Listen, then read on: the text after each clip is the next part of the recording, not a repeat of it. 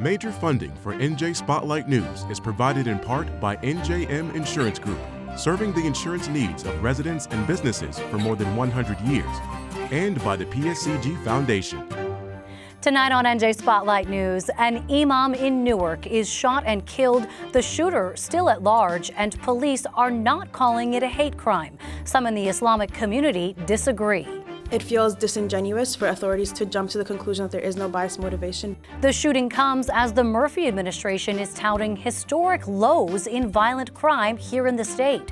These community-based organizations have helped mediate disputes so they don't spill over into violence. Plus, calls for safer staffing after months of labor strikes and negotiations. Trenton is finally listening. It would take a concept that nurses, or at least many nurses in labor unions feel is extremely important to patient safety, and codify it in law. And it involves specific ratios for each different units of the hospital. And backing breweries and booze. On the final day of this legislative session, lawmakers attempting a last-ditch effort at liquor license reform. I expect it to go through both houses today. I expect it to be on the floor Monday, and I am optimistic that the governor will sign it shortly after that. NJ Spotlight News begins right now.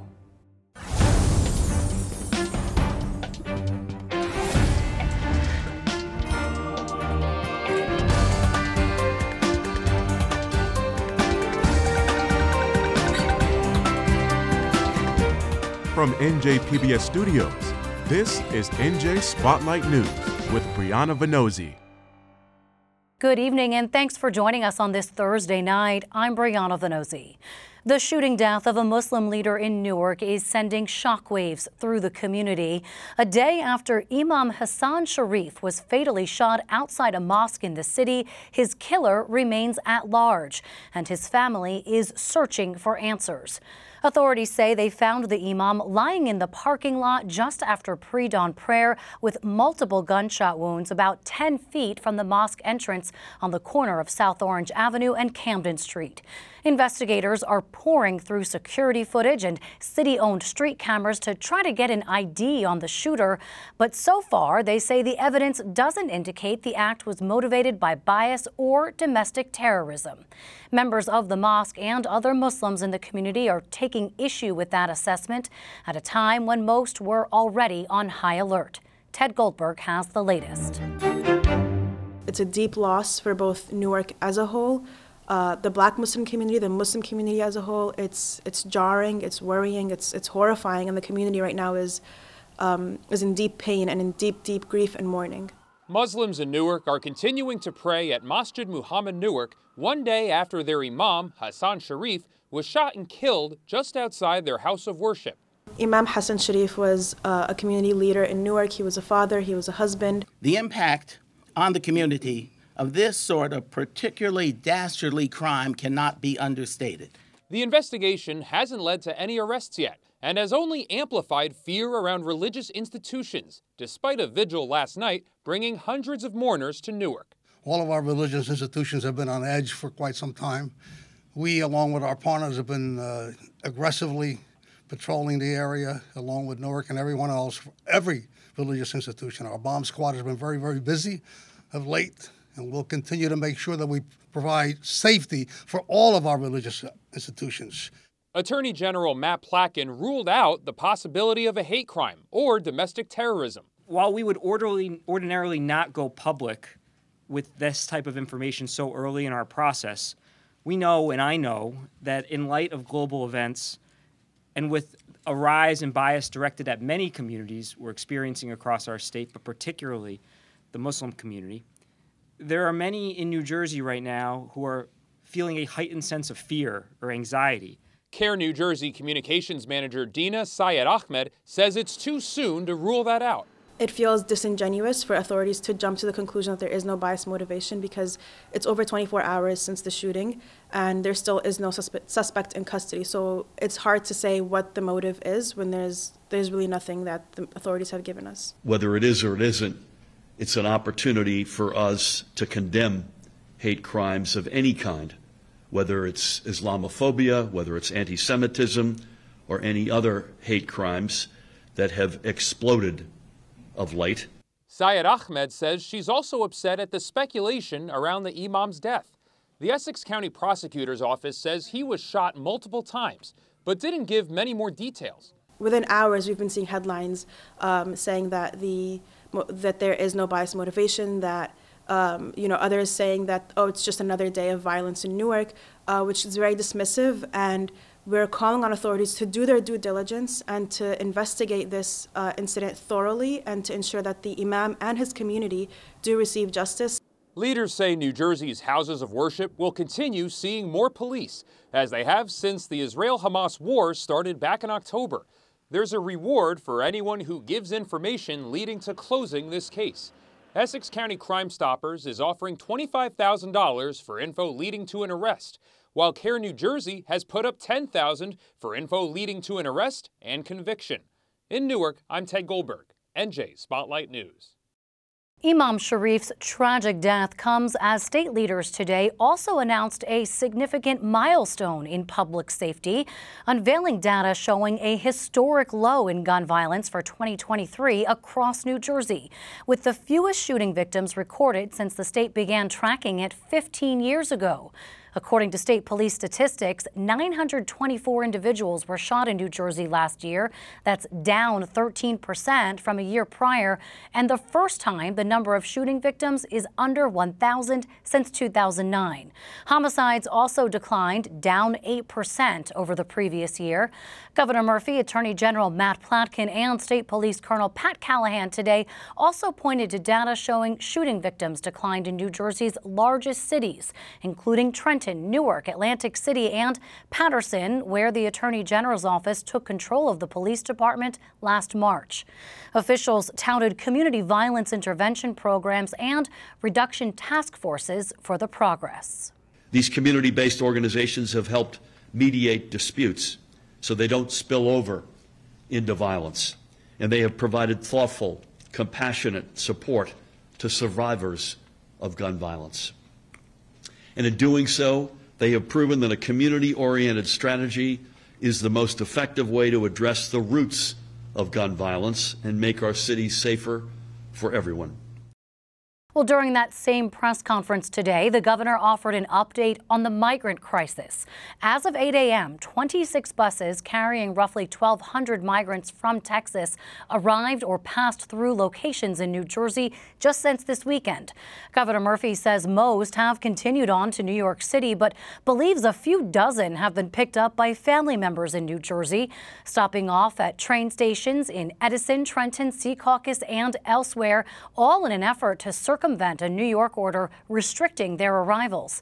The administration is in communication with officials in New York, and Governor Murphy is now calling on Congress to take action on immigration reform.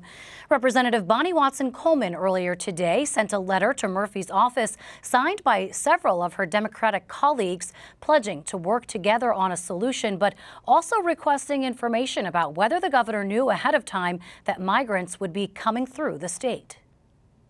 The lame duck legislative session is coming to a close, and that means lawmakers have little time to button up final bills and other proposals they want moved before it's over. The roughly 2-month-long period following November's general election has been chaotic in Trenton, with dozens of measures introduced and committees moving at a breakneck pace to approve them. As senior political correspondent David Cruz reports, it's a time when transparency tends to take a back seat to expediency. You might think that a legislative session that began almost a year ago would have had its ducks in a row enough to finish cleanly. But, it's New Jersey, and if there's a last minute left on the clock, lawmakers will take it. So bills on affordable housing reform, changes to liquor license laws, and yes, salary increases, aka the complicated ones, are being rushed onto or pulled from the agenda. When you approached me, David, I was reviewing the comments on the revised liquor license reforms, and it appears at first glance that I'm happy with them. I just wish I had the comments yesterday or maybe even the day before so that I could have reviewed them. Republicans were forced to sit around and wait for the majority party to hammer out details on bills which need to get committee reviews before they can get a vote at Monday's final session of the year. But they'll raise their voices in front of any of us who'll listen, like on a bill up for committee consideration that would raise salaries for the governor and his cabinet and lawmakers. Bottom line is, we don't deserve them. There's no chance we should get salary raises for state legislators. There are 443 different jobs in the state of New Jersey, if you don't know this, U.S. Bureau of Labor Statistics, that make less than the amount of money they want to have us make for a part-time job. Yeah. It's ludicrous. It's a poor use of public funds. Lobbyists and advocates waited patiently in State House Annex meeting rooms as discussions and deals were had and made in caucus rooms. Affordable housing reform, which would kill the Council on Affordable Housing and create special regional masters to assess affordable housing needs, was announced with great fanfare, except now, not so much. In my opinion, that needs a little more work, okay? I've gotten calls from constituents in my district, in my town, who said they have an issue with it. It's detrimental to the city of Englewood, so I have a problem with that bill. Right now it's on the agenda. I'm not sure where the discussions are between the two houses, and I think that that's still being worked through. So I guess we'll see what the Senate does, but it is on the agenda for consideration by this committee today, and it's where the discussions are at this moment in time are above my pay grade. So the much talked about and still being wrestled with bill that would help small breweries who want to be able to expand their offerings but are caught in a fight over expanding the number of liquor licenses in the state appears to have found some compromise, according to the sponsor.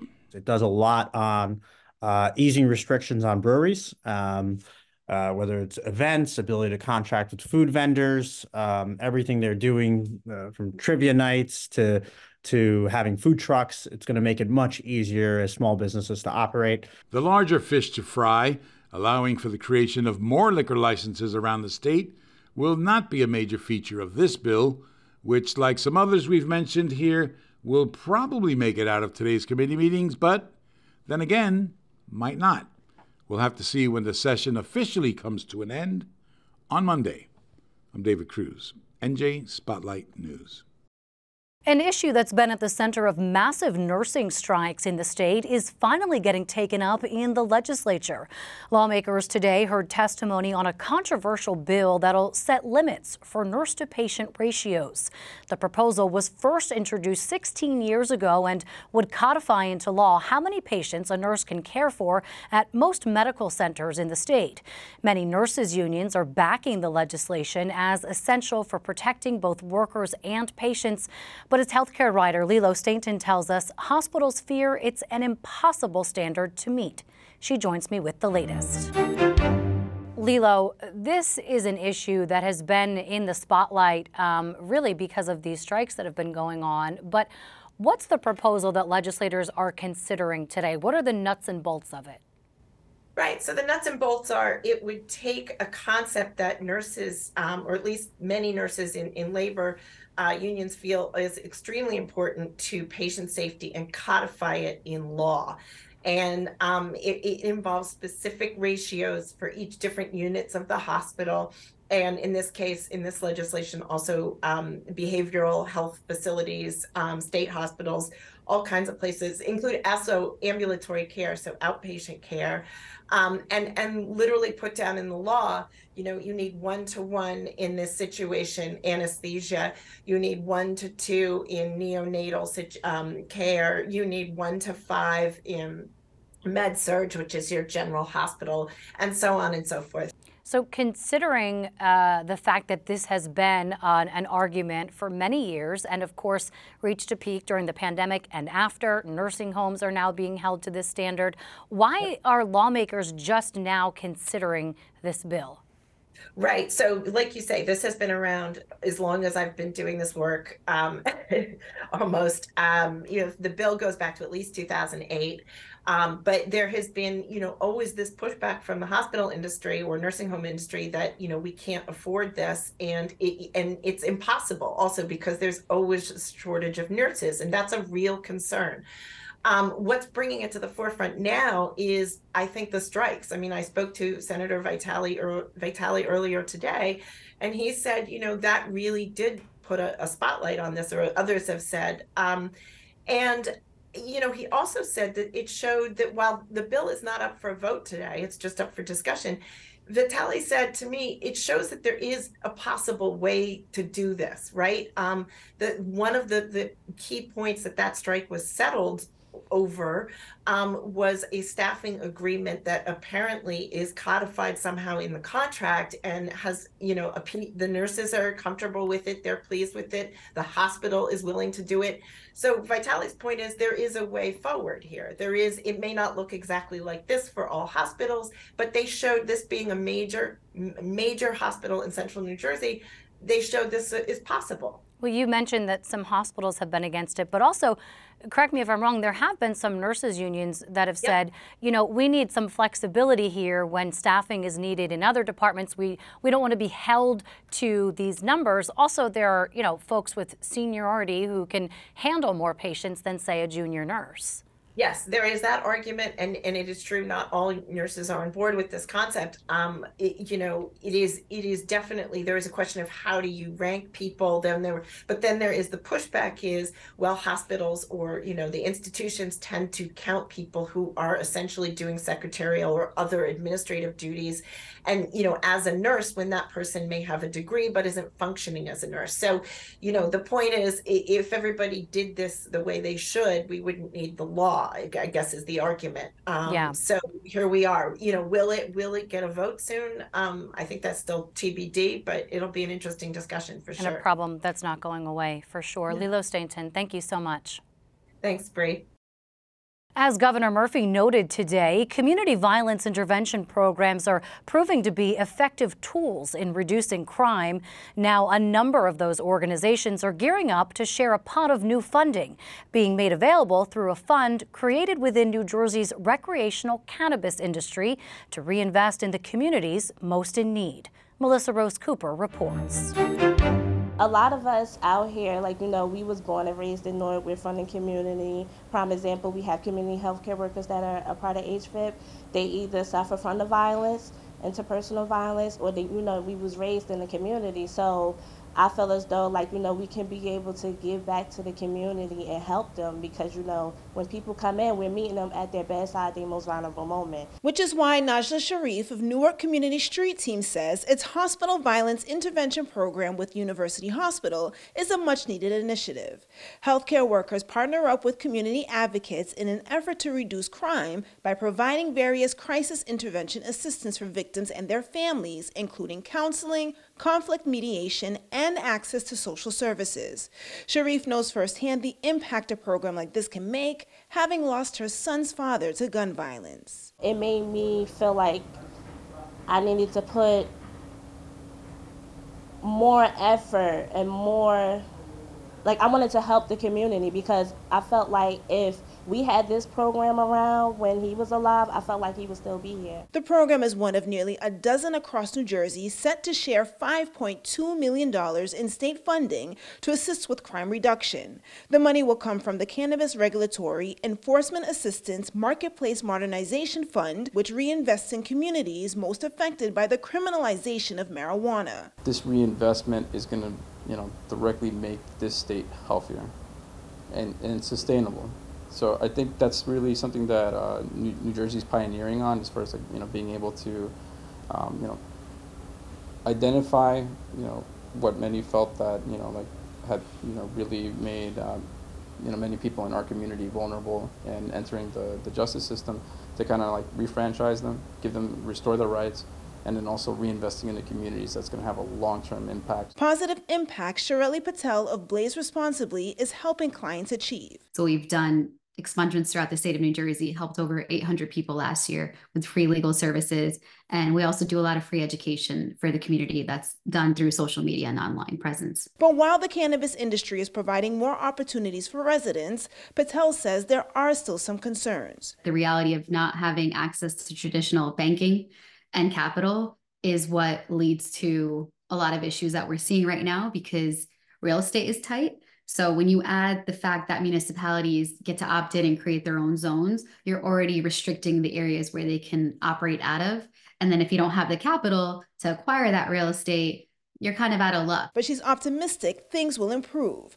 Dr. Colette Adams believes the reinvestment of cannabis funding for hospital-based violence intervention programs is another step in the right direction. We are pleased that we're refunded for another cycle, for another program year.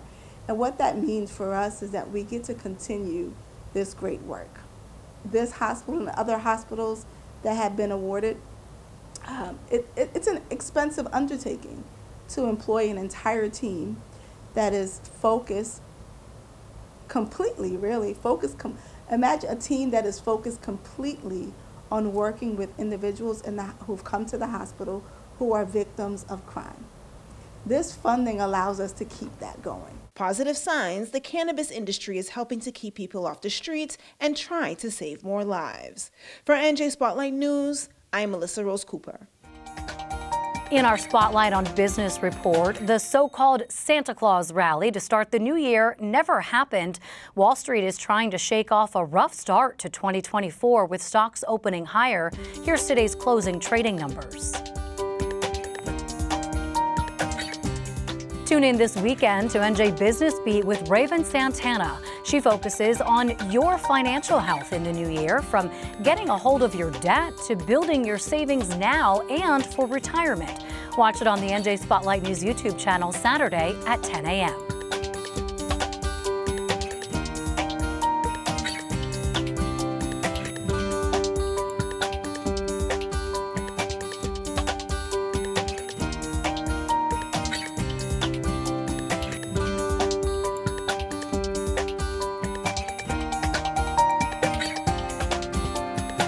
They're one of the most endangered mammals in the world, but New Jersey Congressman Frank Pallone says there is a way to save North Atlantic right whales, which are on the brink of extinction thanks to human activity.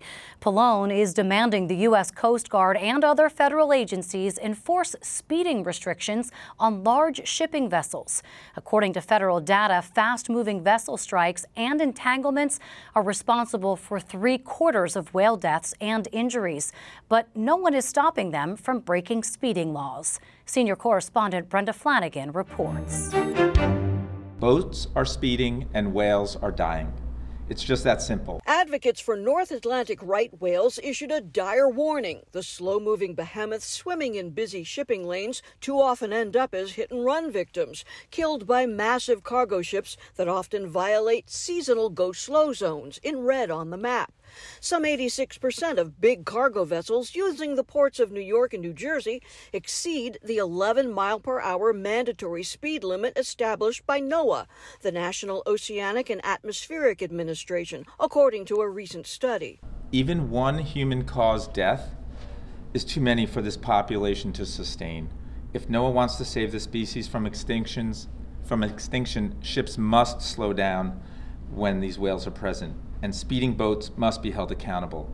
We see marine mammals washing ashore along the East Coast and even the entire country, most of them with clear evidence of propeller marks and injuries of severe skull damage and internal bleeding. We must actually do the work to crack down and enforce the vessel's speed rule. The idea that they just issue the rule and don't enforce it is totally unacceptable to me. Congressman Frank Pallone says the Coast Guard's told him they need more resources to enforce the whale safety speed limit. NOAA reports it's pursued just 56 civil cases worth about $1 million in fines over the past 2 years. A frustrated Pallone today fired off a letter to both agencies demanding they aggressively expand existing enforcement efforts to ensure compliance with the rule and deter future violators. As you know, if you have a rule and you find out that nobody's enforcing it, it doesn't have any deterrent effect. It's basically a speeding ticket. Animal welfare advocate Greg Riley served in the Coast Guard. He credits NOAA, which didn't reply to our request for comment, for proposing stricter rules. But Riley says both agencies need to take stronger action. And I know firsthand that even small amounts of enforcement, even small tickets, cause changes in behavior. Can you spot the red dot? It shows a satellite-tagged whale migrating north. Collisions have increased as climate change draws in whales who followed their food fish closer to shore. Since 2017, more than 120 whales have died, most of them after ship strikes and entanglements. Only 340 North Atlantic right whales remain, including just 70 breeding females. But when those mother-calf pairs are in the water, they are especially susceptible to vessel strikes. They spend a lot of time at or near the surface, and that's exactly where the strikes happen. It's time to ensure that we don't have lawbreakers off the Jersey Shore that are recklessly speeding. Pallone says NOAA got $82 million in federal infrastructure funding this past summer. He urged the agency and the Coast Guard to spend more on speed enforcement. In Long Branch, I'm Brenda Flanagan, NJ Spotlight News. And that's going to do it for us tonight. But don't forget to download the NJ Spotlight News podcast so you can listen anytime. I'm Brianna Venozzi for the entire NJ Spotlight News team. Thanks for being with us. We'll see you right back here tomorrow night. New Jersey Education Association, making public schools great for every child. And RWJ Barnabas Health. Let's be healthy together. NJM Insurance Group has been part of New Jersey for over a century. We support our communities through NJM's corporate giving program, supporting arts and culture-related and nonprofit organizations that serve to improve the lives of children, rebuild communities, and help to create a new generation of safe drivers. We're proud to be part of New Jersey. NJM, we've got New Jersey covered.